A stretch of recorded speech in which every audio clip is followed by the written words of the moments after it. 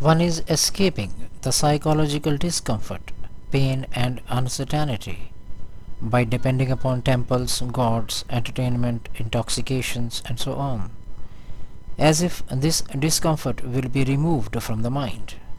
One will get stable relief. Can one see this? Apart from immediate physical danger, all fears, anxieties are psychological discomforts. There is no way to escape or undo this discomfort. Seeing this clearly lets one absorb the discomfort as it is.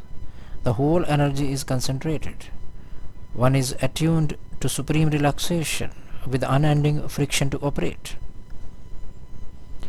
The illusion keeps one stuck up as if unpalatable thoughts can be removed or undone.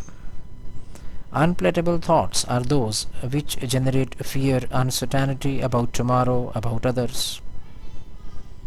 As of now, when you are otherwise safe and secured, seeing that you cannot do anything about unpalatable thoughts is the mega step. It is concentration of total energy. When unpalatable thoughts are absorbed as they arise, whatever action or no action emanates is good, positive, complete. Mind instantly finds some comforting idea, solacing idea to cover up, escape the unpalatable thoughts. The ground of consciousness is not touched.